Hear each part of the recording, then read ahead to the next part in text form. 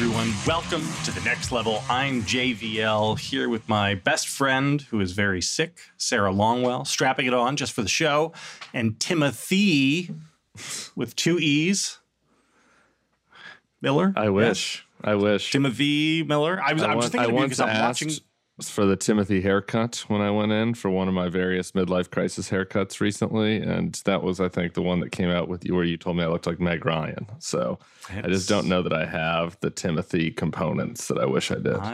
I sat down to watch Dune last night, and the only thing I could think of was that this kid, Timothy Chalamet, was engineered in a lab for Timothy Miller. I know, but Dune was not. But I'm just so happy that he is also in, what is it called? The French Dispatch? Yeah, I guess. And we might even, there might even be a nip slip in the French Dispatch. So I've heard, So I'm excited to see a little Wes Anderson, a little Timothy, maybe something that, talks about people's feelings and, has a nice little pastiche, maybe a story, rather than like a movie about... I don't even know what Dune is. A video game. And Dune is a film about nothing other than psychotropic drugs, and it stars Timothy Chalamet. And you're telling me you're not into it, Sarah? Maybe I should be into it. Maybe I am into it. No, I watched like 90 minutes of Dune, and I was you made it through 90 minutes. Yeah, and Timothy Chalamet. I didn't notice this at the time with any intent, but just because you seem excited about, he was shirtless in the scene. Yes. At the very beginning, so Tyler watched it, and so he was watching it. I was writing or something, and I walked down, and I was like, "Am I going to want to watch this?" And he says, "No, I don't think you're going to like it." And I was like, "Does Timmy? Is there any, skin of Timmy?" And he's like, "First scene right at the beginning, then no more after that." And I was like, "Okay, well, I don't." Well, they spend 3/4 of the movie on a desert planet with no water, so they frequently are, covered to prevent the sun from leaching excess moisture out of their body. This is why, The more famished he looks, the better, though, for me. So, there's that. So that's an appeal. He does have a hunger-pang frame, as I believe somebody called Hamilton in the musical. Yes. I will just say I was so sick on Sunday that I managed to watch both. I was like just desperate. I watched, after my 3 episodes of The French Village, I watched Dune, and I watched the Chappelle stand-up comedy, I guess. And basically I just, I was either watching 3 straight hours of a show that I've already seen, plus Dune, which I hated and was so bored and just periodically napped through. And then the Chappelle documentary, which is probably the thing I had the biggest reaction to, because it was very engaging. Well, share. You didn't like the Gom Jabbar and the discussions about the spice and the Masood Dibi. No, this is the House Atreides, the Baron von Harkonnen. None of these things were interesting to you, Sarah? I think one of the things that I find difficult about 15-year-old boy fantasy, sci-fi stuff, that everybody this world is built in your head, I presume.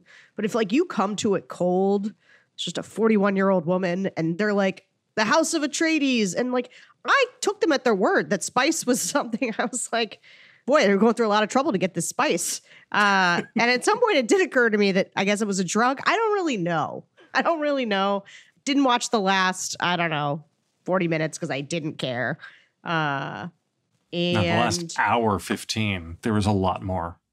It just keeps going. And this is only part 1. They're going to make a whole second movie that is the second half of the story.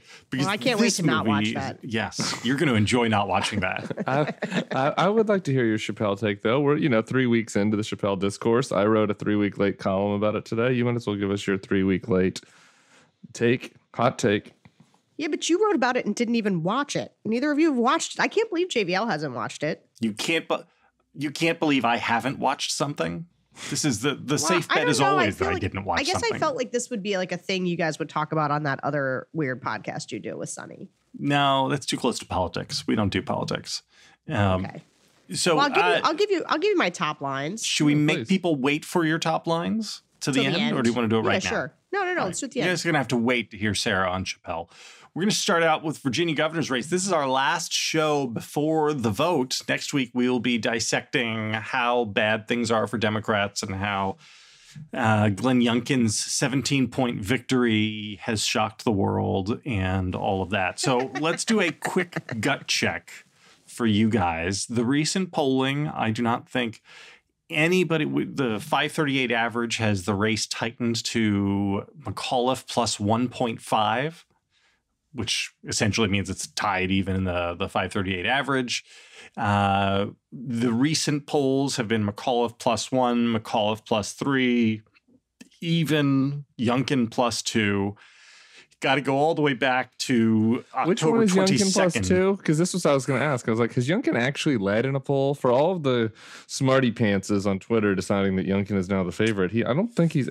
I don't. Was that plus 2? Was like a especially likely, or it was like a MAGA poll, right? He hasn't led in a real poll yet. KA Consulting, only 661 voter sample.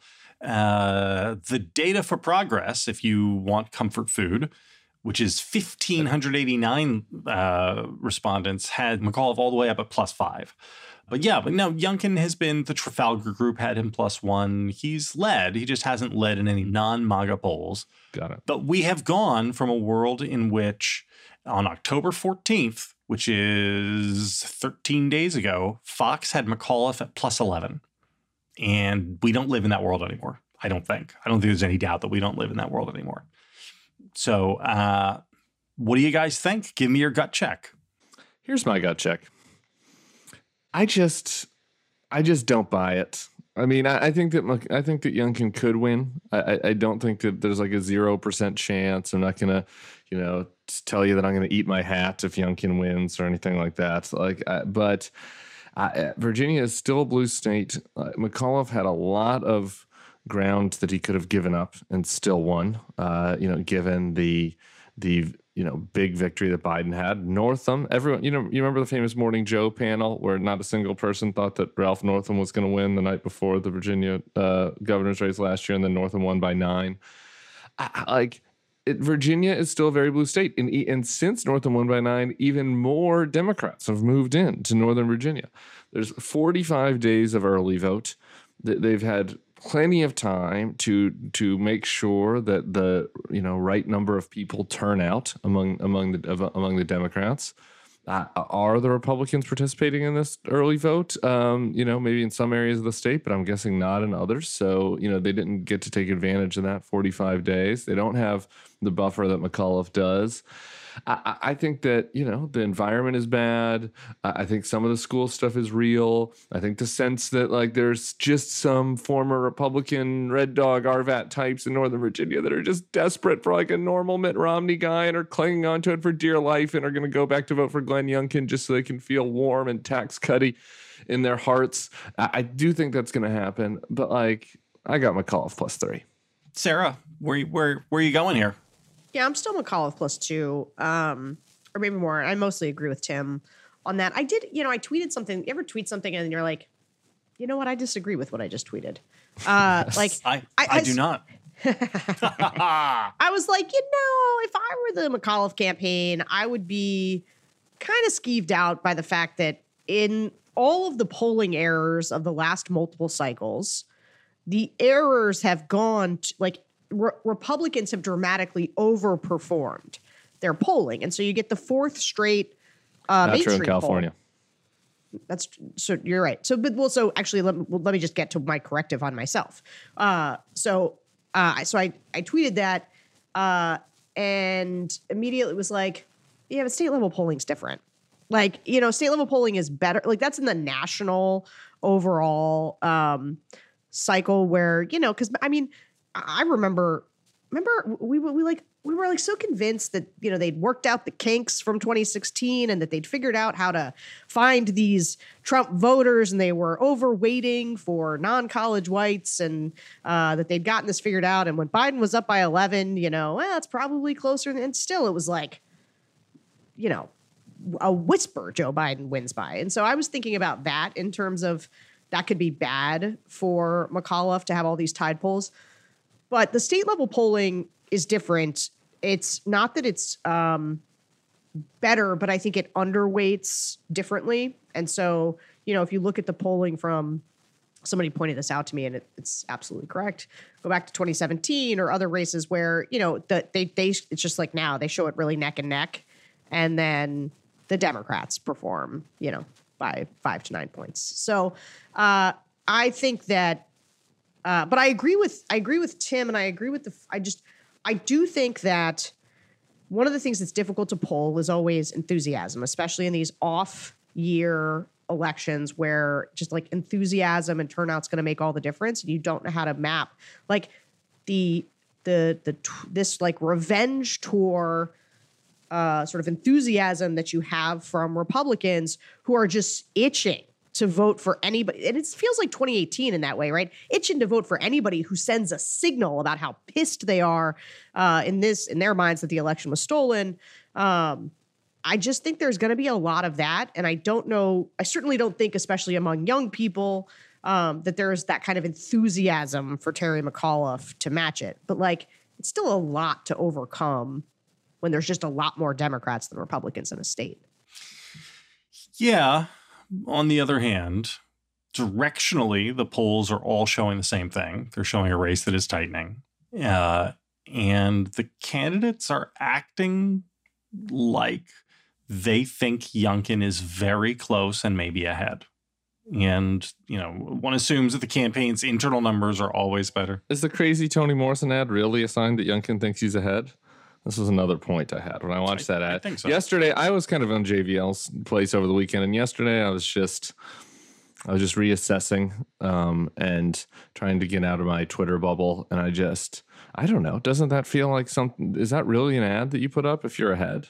I think so. They're just doubling down on school, right? They feel they there was a really interesting, as much as they could.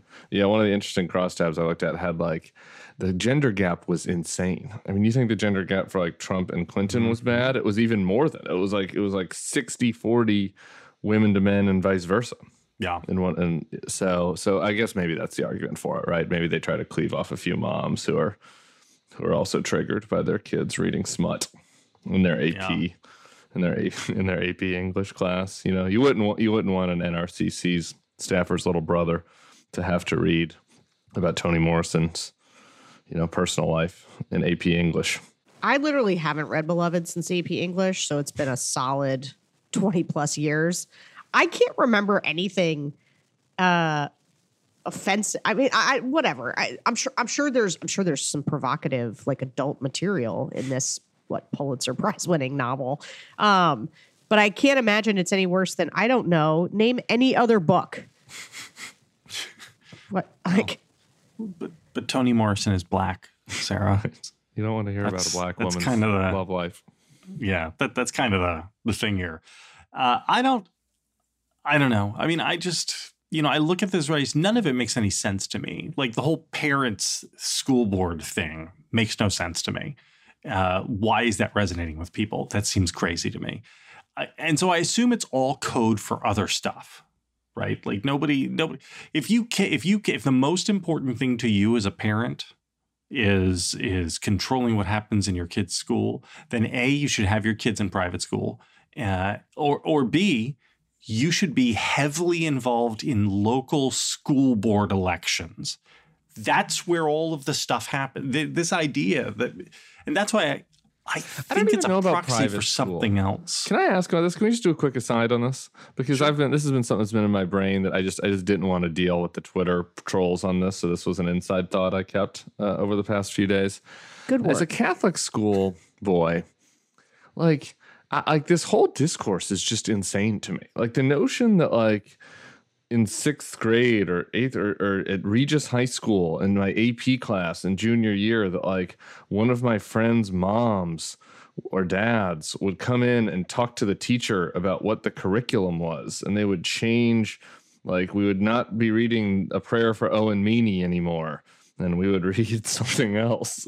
like that is just I don't even understand. I don't understand the discourse around it. And then that poll came out, and it was like 70% of Republicans want parents to was just one of these moments where I was like, maybe I was more out of touch with what was happening all along than I realized, because like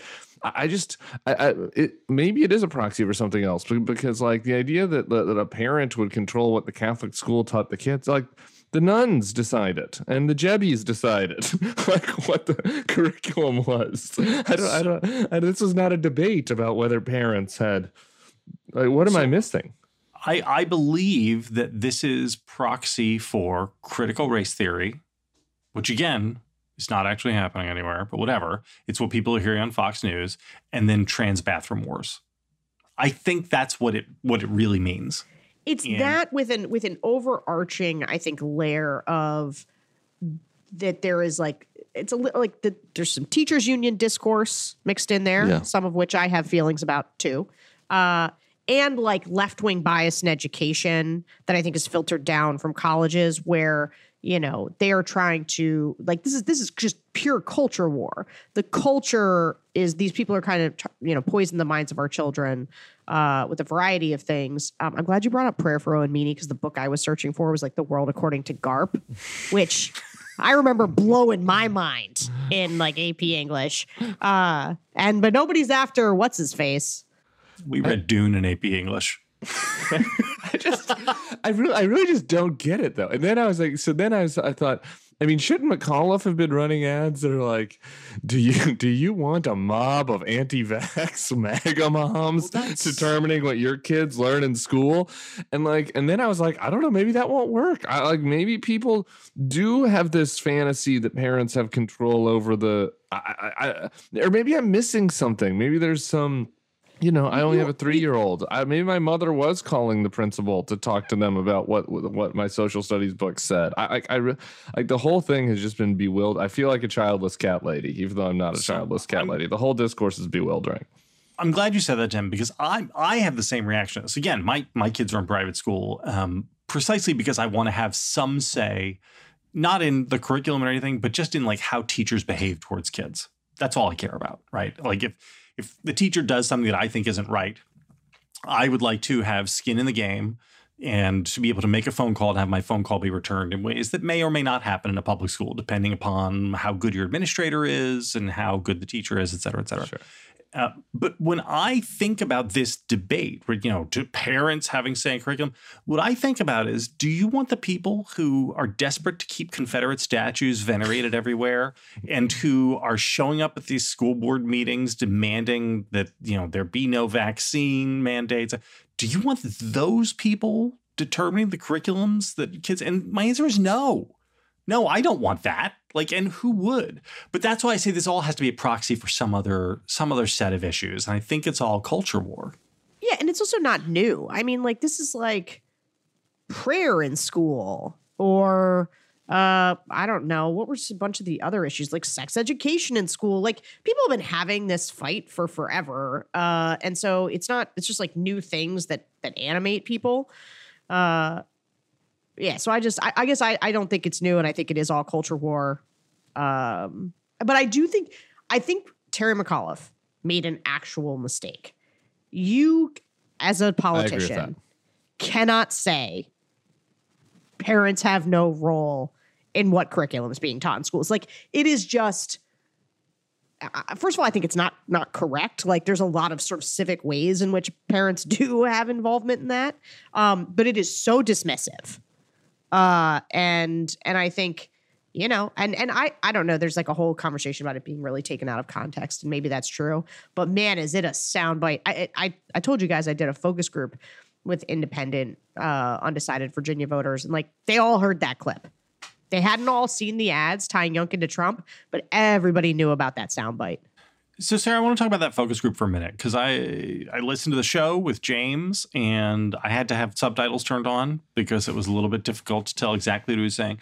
But he made a point early on in the show where he says something that I find very interesting and totally unexpected.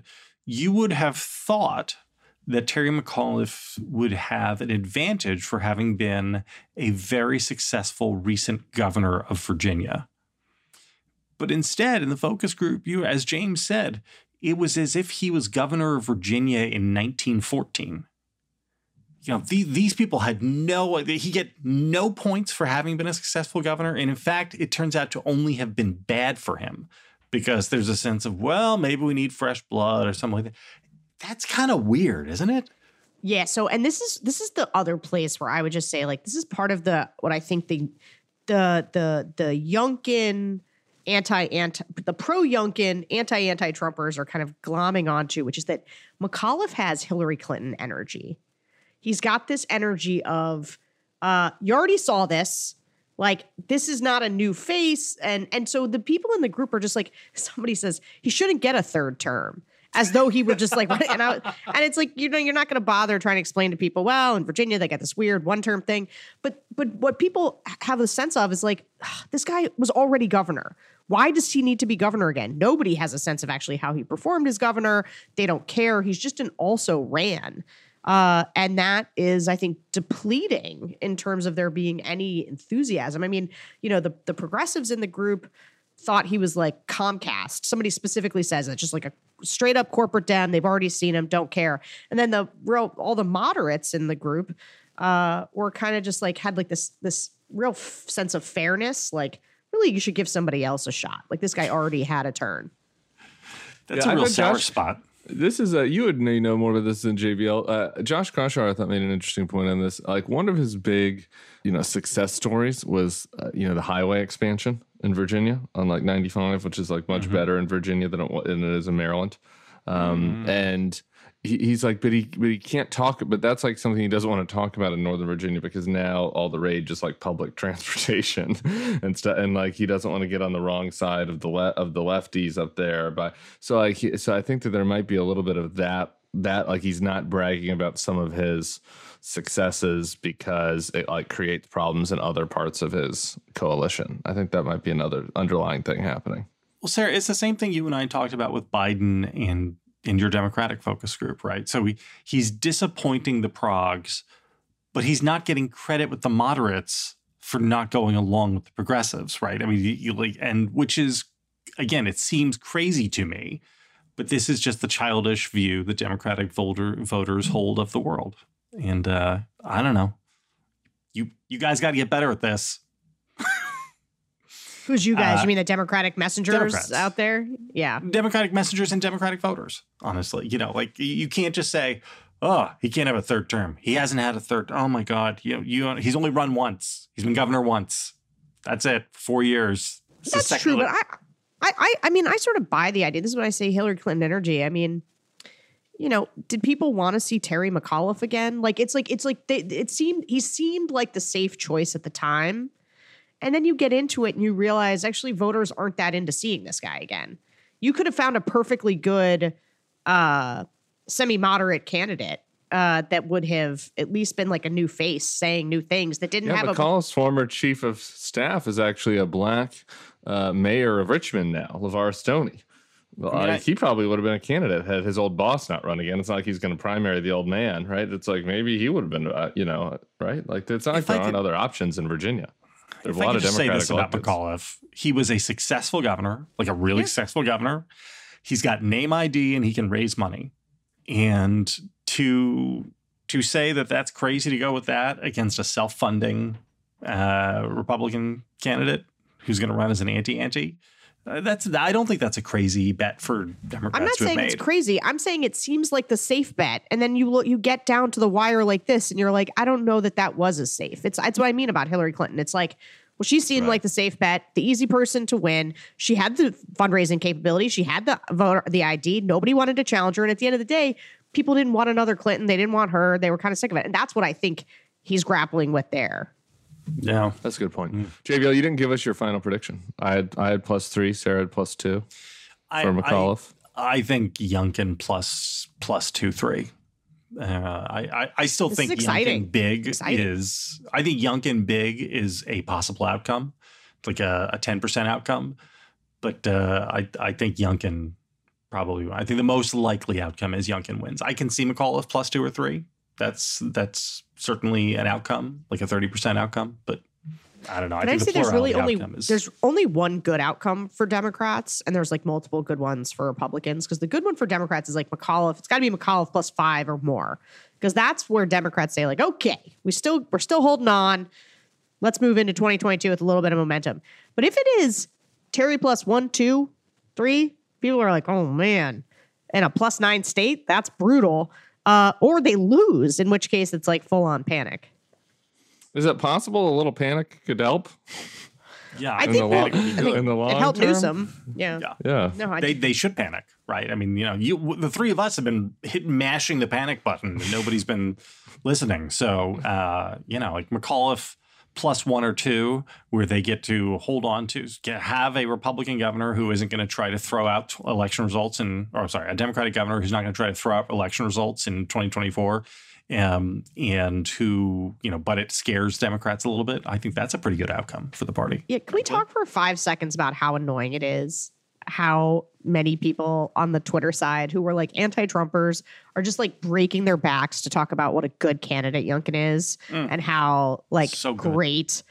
And like how he's not at all like Trump, and like Not at voters all. can differentiate that this guy is not just like a Trumpkin, and they're really pounding on the strategy of tying Youngkin to Trump, which I do think you can overplay. I mean, I do think part of, and this was also James Carville was making this point, and I think it's a really good one.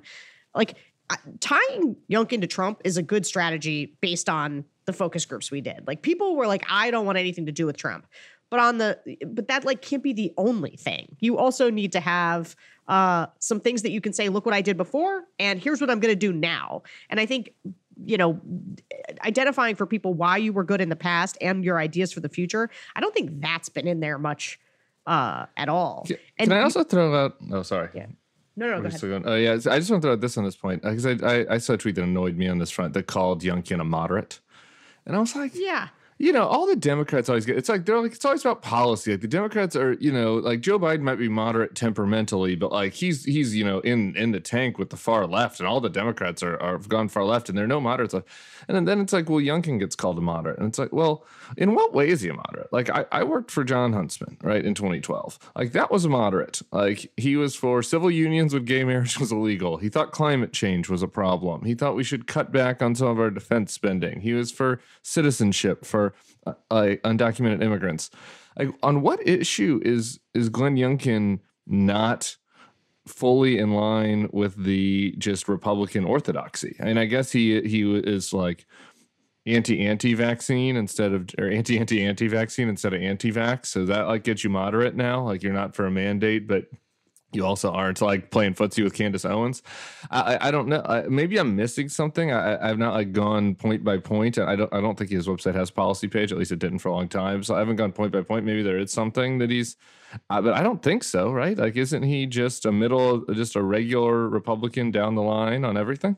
He said he would not try to import the Texas abortion law, and he did not bring a baseball bat to the Capitol on January 6th. So he's a moderate. Yeah, I mean, this is like the people who are saying this on Twitter are like professional political observers. So they are too smart to be like it's one thing to say, look at how Youngkin is triangulating, how he ran to the right to get the MAGA base locked up. And he played footsie with the January 6th insurrectionists and the vaccines and blah, blah, blah. And now he's tacking to the middle for the general election. You can make that observation, but don't try to sell me the idea that this guy didn't hug Trump real close when it was as useful to him as possible. And to me, and like being like, and playing footsie with the election being stolen, all of that stuff, trying to play coy, telling people on undercover videos that he can't say this right now, but he's all for the abortion thing when he becomes governor. Like this guy, like let's not play games. Like we know exactly who this guy is as a candidate. Is he threading the needle politically more effectively than lots of other candidates? Yeah, as an analysis, you can say that, but like we don't have to buy into the fiction that this guy's a moderate. Sure, or you can say he's not crazy. I'm with you on that. Like he's not crazy. He's not an insurrectionist. Like okay, but he's not a moderate either. Right. All right, I'm going to move on. I would like us to talk a little bit, just 5 minutes about Trump Social. I do have to make a disclaimer in the interest of full transparency that I have a financial interest in this conversation. I currently own 2 shares of DWAC, which is the SPAC, SPAC, that is going to be merged into Truth Social. And so I own 2 big shares of that, and I am diamond hands on these shares. I am going long. I'm gonna BTFD. I'm not going to buy any more shares. I just did it because Sarah and I did a bit on Secret Show last week, and I want to carry the bit into the real world. So of it course, looks like you might have lost a little money. You might have lost a little cash. I believe that I have so far on paper lost $24, and it's a tough hit. It's a tough hit. I could buy a couple packs of baseball cards for $24, but I'm not. That is an unrealized loss. That's true. Because I am diamond hands on DWAC. That's true.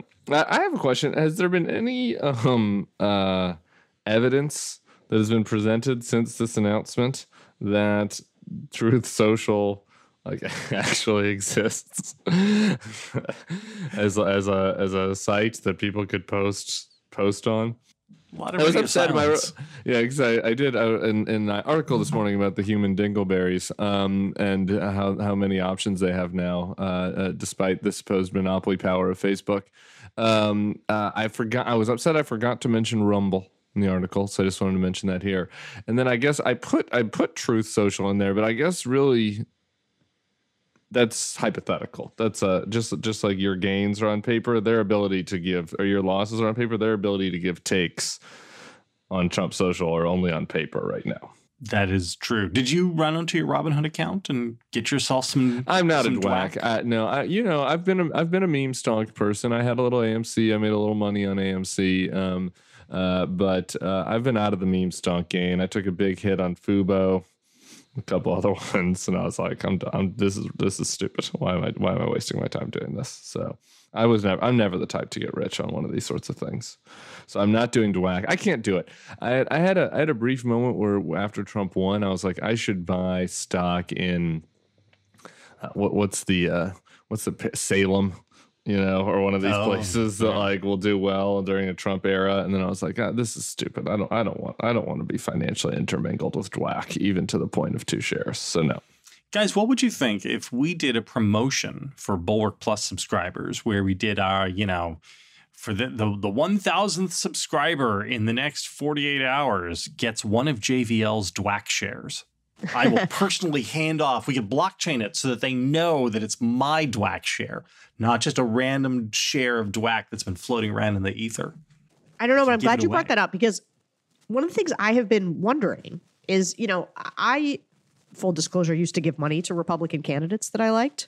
Maybe like a little Will Hurd, even most recently Liz Cheney, right? So as a result, my name has been just sold to every psychotic Republican because I'm on these lists as a donor. And so I get all their pitches. And all of the pitches say, you will be the first one to know about Trump Social. You get first dibs. That was a big selling point to get people to sign up. And so I guess I'm wondering what those people got for their donations to the RNC who was hawking Trump Social. That is a great point, Sarah. That is a really excellent point. Maybe do they get a free account or anything? We don't know. The site hasn't existed. This is probably a question for Liz Harrington. I'd like to follow up on that 800% match they told me about too while we're at it. But we should email the RNC about that and ask them for an official response. What have you provided with regards to the new Trump social media network? Also, the NRSC I think was fundraising on that, and I think maybe the NRCC too. Everybody's getting in on that. And getting in on that 10 deal. more patriots that signed up to get early access to Trump's new social network. And now, as best I can tell, it's an NFT and it exists as nothing more than a meme stock, which I only know what that is now based on that secret podcast. I enjoyed that too. It was a good one. If you didn't listen, I'd recommend other people going back and listening. I enjoyed it on my airline flight. All right, great. That's enough Trump Social. Facebook papers. Have you guys followed this as closely as I have? Do you want to continue to defend Facebook? You too? I went and read about it in advance of this conversation. Probably not as closely as you have. I had an extensive conversation with Kate Klonick on In Lieu of Fun on Friday. Who is a Facebook. It might be rude to call her a Facebook defender, but certainly she's more Facebook bullish than JVL. And I, once again, I hold my middle ground. There's nothing. I've not seen anything in the Facebook papers that are like, oh my God, who didn't know this was happening? there was gambling inside the casino. I just, for starters, much of it was already reported, some of it by BuzzFeed and other places, and but now that it's a whistleblower, it's like people give it a different level of attention. The human trafficking stuff that was on your radar. Well, yeah, I mean, there's been a big discussion and reporting that human trafficking is happening online, and that Facebook and that these sites are trying to figure out ways to crack down on it. Yeah, there's been a lot of news stories about that.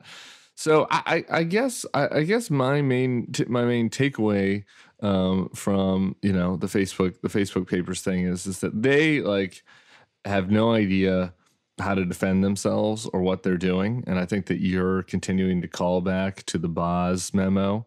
And the Triad is exactly right. Like, they're grow through Borealis, and they, and their PR efforts are a completely ham-handed, drunk driving all over the road, like trying to appease, their more social justice oriented staff, and the people that want those who care more about the financial incentives, and they're just totally lost. And that's why they're doing advertising right now in DC, begging. When I went to my hotel to see you guys in DC this past weekend, the first ad I saw was from Facebook, being please regulate us. I'm desperate for you to regulate me. And it's because they've created a monster that is absolutely uncontrollable. It's absolutely unmoderatable. There's certain things that they should be doing. I think that every little leak like this reinforces my pre-existing belief that the biggest thing that they do that's wrong, and I want to get to TikTok in a second, is their algorithm. And if there's going to be anything that is regulated, it should be that. The news feed and the recommendations are an absolute nightmare. I thought the one example from the Facebook Papers of the person who signed on to an India account and just accepted every recommendation they were given, and they started just a fresh account, and within a month they had seen more corpses than they had ever seen in their entire life, and all this sort of stuff. I thought that was really disturbing. And it's the algorithm is the problem.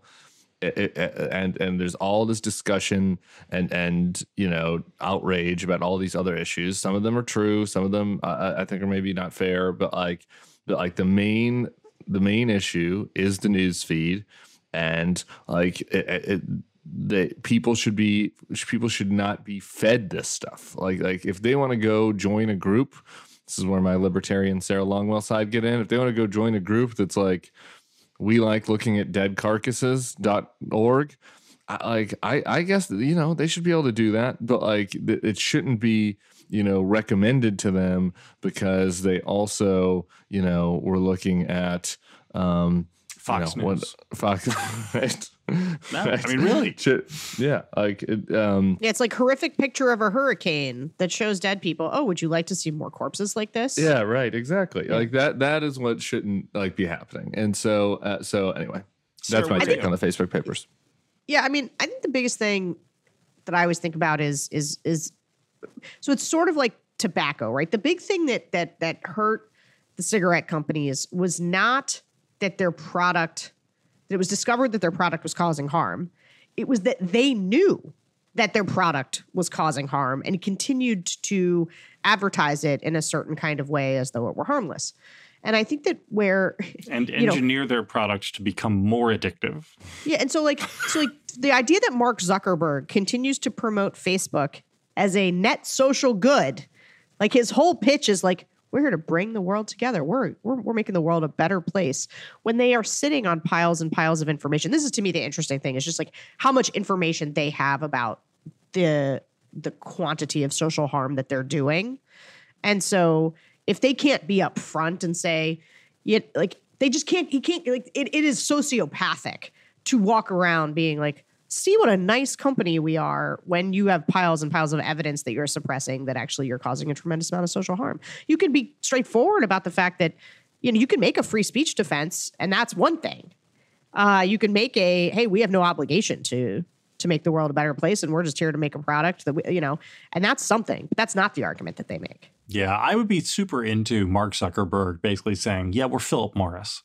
What are you going to do about it? Until you guys regulate it, we're going to make hay while the sun shines. And yeah, people love our stuff. I'm going to buy all of Hawaii, not just a state. I'm going to buy the whole big island. I'm going to purchase, And, least I'd be honest. Right. Yeah. And someday you guys will regulate us out of existence and I'll retire to my money pile and I'll start a new Facebook on the metaverse and I'll make another pile of money. And so, double guns, to give the middle finger to the whole country. And I would be, honestly, I'd be kind of into that. I'd be like, okay, I can respect that. Hey, Tim, the way you just said you just shortened Andrew Bosworth to Boz, are you buds with him? I'm not buds with him. I've spoken to him, and that's what they call him. No, I know they call him Boz. That's that's no, his, I'm his not. No, we're not buds. He seems like a really interesting guy. I've spoken to him Who's before. this person? He's he's kind of risen up the ranks of Facebook. He's a Facebook lifer. I don't know what his actual title is, like chief money making officer. CTO. So like a really big deal because he's going to be part of everything that you do with the metaverse, which is Zuckerberg's new obsession.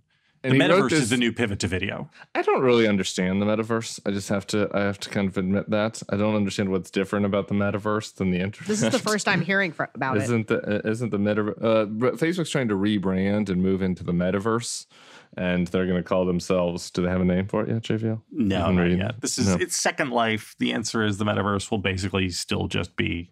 But did you see Ready Player One, Sarah? No. Oh, well, I was just going to say that's the metaverse, but it's just like the place. It's like Bitcoin's the currency, and we all have fake avatars for our. Yeah, we all wear VR goggles all the time, and we live inside. The internet is a world you walk around in instead of a world that you type on your computer. That's the metaverse. The person, if I could pick somebody to really organize a new metaverse, I'd definitely go with Mark Zuckerberg, like, a human with no identifiable emotional valence at all. The Boz memo is like, here's the thing about it. Like, say what you want about him. To your point, it was honest. If people haven't read it, JVL linked to it in his newsletter earlier this week, and my buddy Ryan Mack actually, I think it was linked to him. Who's a good reporter, and it was honest. It was like his belief, which is wrong belief, is that more is good, more is more. The more we connect, the better. That's the underlying, premise of the book, and it's the underlying premise of any company that has shareholders. And in this case, in Boz's point of view, the shareholder interest and the interest of society are in line.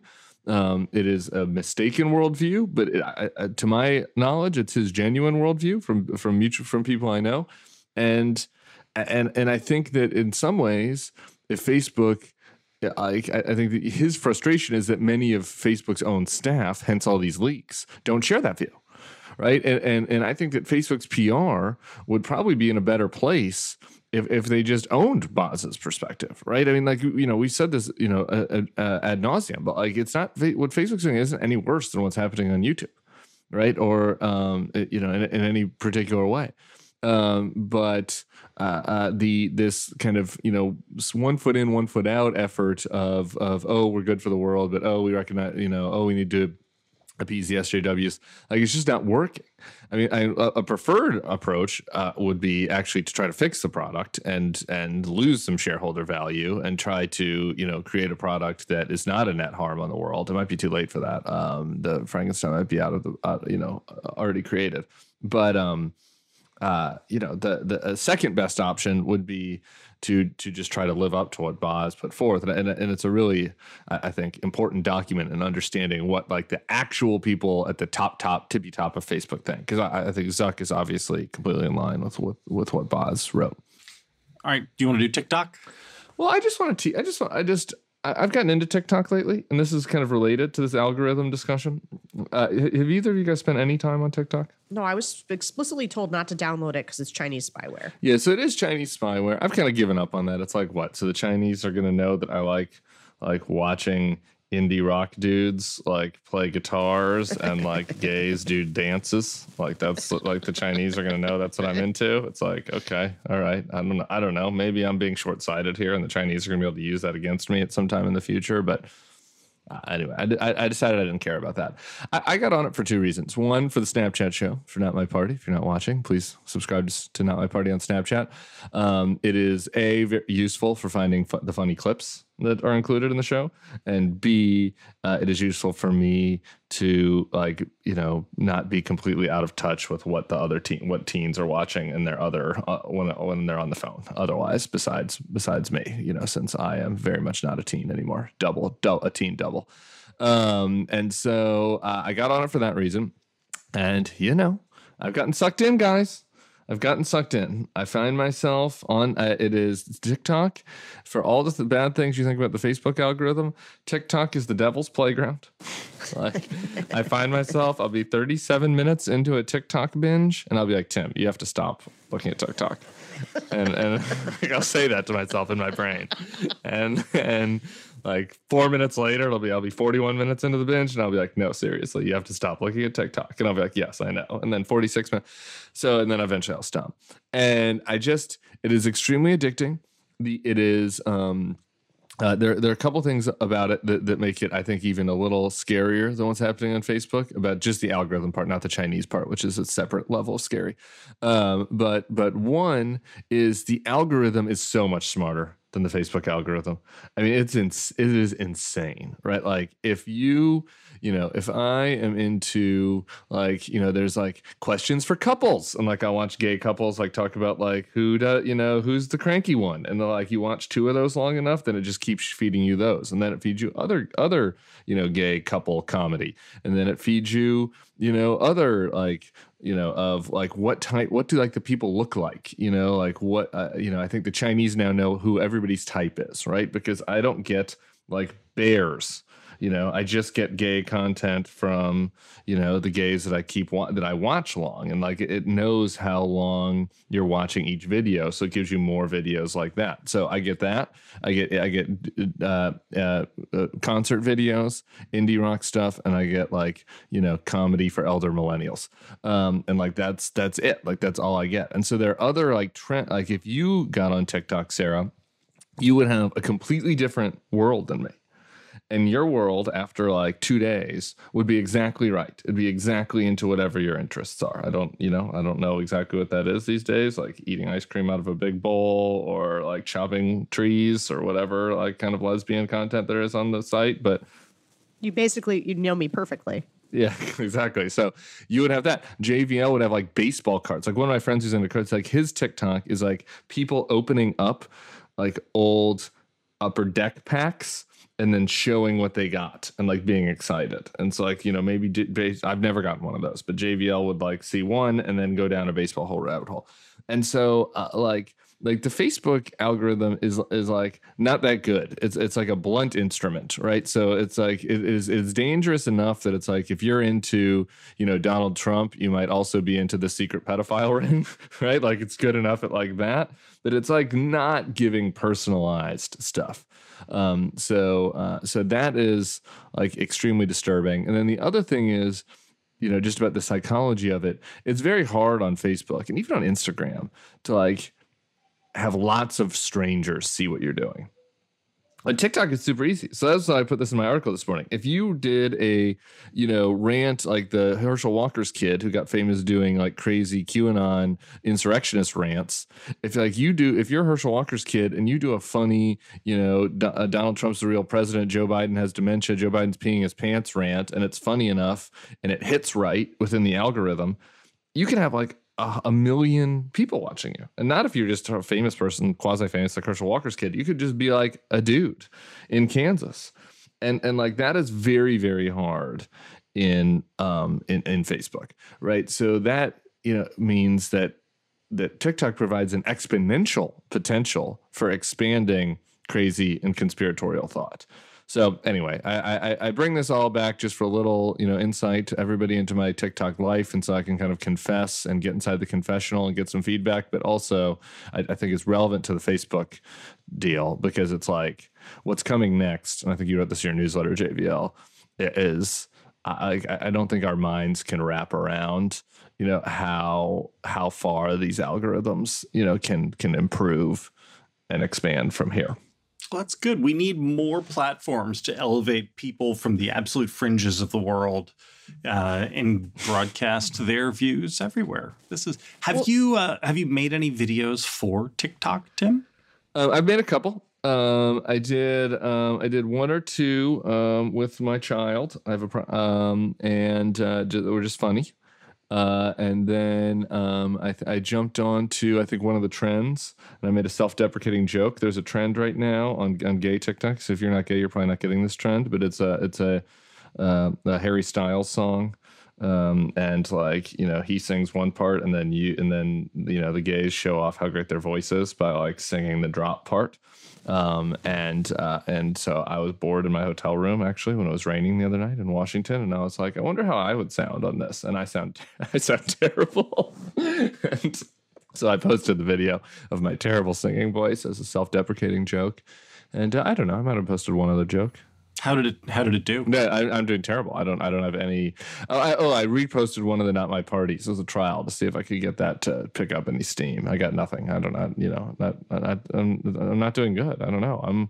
I'm a boomer when it comes to TikTok. You know, I don't have any hope that I would ever become a massive TikTok celebrity. So I mostly, you know, posted them for kicks for my small group of friends who are following me. But yeah, it's not.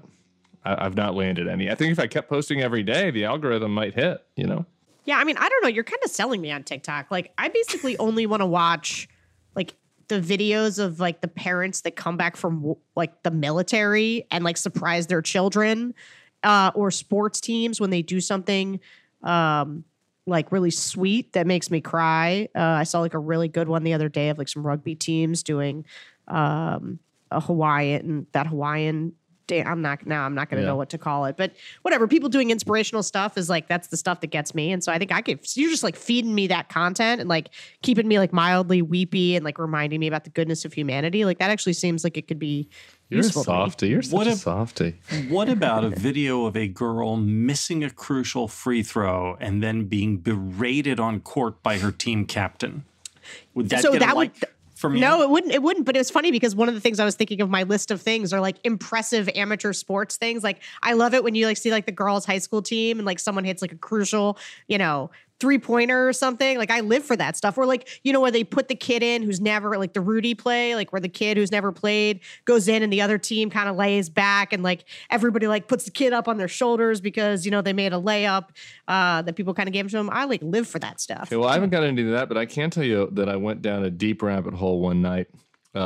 This is in some ways I feel like this is extremely unhealthy. In other ways, it's like, you know, this is 39, you know, like I can't go out on a Friday night. What else am I supposed to be doing? So I went deep down a frat and sorority rush talk, and I clicked on a rush talk hashtag, and I was getting all Alabama frat boys and sorority girls like preparing for rush, and it was like the girls would show off their outfits that they were wearing to the rush, and then like the boys would show like what kind of like weird stuff that they had to do, you know, to prove themselves to their frat bosses, and then like these girls would be sad because they didn't make it in. I mean, it was drama. It was a very I mean, I was like deep into the characters, and you know, like this just like speaking this all out loud is like, there's no way this is healthy for society. 15 years from now, one of those people is going to be sitting on a focus group saying, why should Terry McAuliffe get a third term? Like, this is... Anyway, all right. Sarah, would you like to close us out with your Chappelle? Close us out with your David Chappelle take. And No, tell us all about what it was like in your Sudafed-induced haze. Which is how I feel right now still, by the way. I sort of feel like I should wait for Sunny to be on because I think Sunny and I would have like a good conversation about this. Just do a bonus show this week with you and Sunny if you want. I think we should do that. I don't want to I don't want to deprive you guys of my Chappelle take, but I like kind of want to get into it because I have very specific critiques. I'll give you a little one here, where there's this instance of, and you know, if you haven't seen it, it's really hard to actually do this specific. But you know, this whole thing with DaBaby, I didn't know who DaBaby was. I didn't know about this thing, but like one of his jokes. Oh, see, this is the problem. If you don't know it. DaBaby was featured on Dua Lipa's Levitating. He is a popular rapper. at a rap show this summer. He talked I do not about understand any of the words that are coming out of your mouth right now. Well, I'll give you the one sentence then. At a might concert, as well be talking about things from the mythology of Dune. Okay, well, this was from your time. This is an 80s From reference. This is from your era, not the mythology of Dune. Just the baby referenced how he is no homo because he does not want to get the AIDS. Okay. I remember no homo. And he does not want to get the AIDS. So he did a little rant about that, and then he was canceled. But not really, but kind of in the spirit of my article this morning, not really canceled because he's like now the number 2 rapper in America. Like the fact is, like, I know who he is now, right? Okay. There was no way in a different universe that I would know who he is if he weren't part of sort of this cancel culture conversation, that kind of loops in with the right. So in this stand-up, there's lots of jokes where, there's a lot to talk about on the trans side. But I felt like the whole thing was riddled with a kind of hypocrisy that I would love to dig into, but I'm going to give you like one example.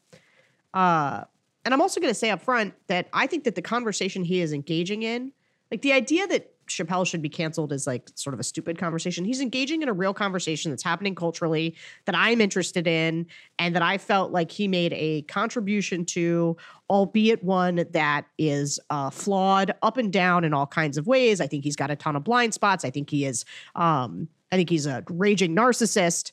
And I have tons of problems with it. But one example of something that I think was silly from it is he has a joke, and it's kind of a funny one. If you don't spend too much time on the tragedy of it, where he talks about DaBaby and says DaBaby was this famous person or a famous rapper, but he is a famous rapper. But he was recently canceled for saying some bad things about gay people.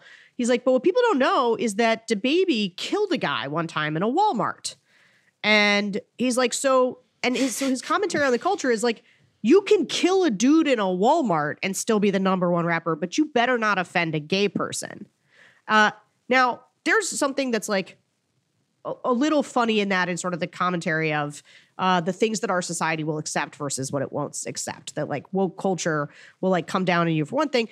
And then later in the show, Chappelle says something like, don't cancel DaBaby as part of a list of things that like in his sort of an anti-wokeness kind of thing that he's on.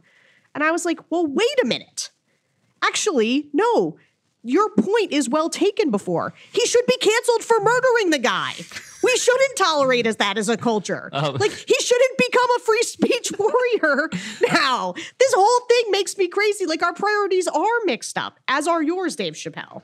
This is why we need to make this a video podcast, because Sarah's face right now is so good. But I do want to add, I did not watch the Chappelle. I was busy going down sorority rush talk, and so I had obviously bigger priorities in my life. But I did see the one joke you're referencing, and I also had a problem. I had another issue with the joke, and it's just a joke. So whatever, not a big deal, just a joke. Comedians can tell jokes. Comedians tell bad jokes all the time. But one of the other main problems with this premise of this very deep point is DaBaby was calling people faggots and saying no homo and talking about AIDS on stage in front of like 100,000 people and many cameras. In the Walmart murder, like DaBaby was one of several people who were involved apparently in this murder, and we don't really know exactly who fired the weapon, and there's not video of it. So let me tell you something: if there was if DaBaby was on stage in front of 100,000 people and he took out a gun and he shot somebody in the face, he would be canceled. In addition to being canceled, he would be jailed. He would be put into one of our many very horrible institutions for people that shoot other people in the face. We didn't have enough evidence. Like, the reason that he was canceled for saying fag and not canceled for the murder is because he did the fag thing on TV in front of 100,000. I was like, I watched that one clip on Twitter, and I was like, I'm not watching this. I'm not watching this comedy sketch, supposed comedy. I have a ton of thoughts about it, and would love to discuss them. But I need somebody to play off. I need somebody to push back and engage on it. I can't have nobody having watched it. All right, let's do a bonus episode this week. Everybody email us. Email us. Do you want us to do a bonus? Because I will watch Chappelle if people want it. If people want it, we can bring Sonny in. But people might be sick of Chappelle. So let's. If you've listened this long, how long are we? 1 hour 72 minutes into this? Let us know. Because otherwise we don't have to. We can do a bonus with Sonny. We have almost done a third of a Dune. with this show. God, I hope this is more interesting than Dune. Guys, good show. Talk to you next week. Peace. Bye.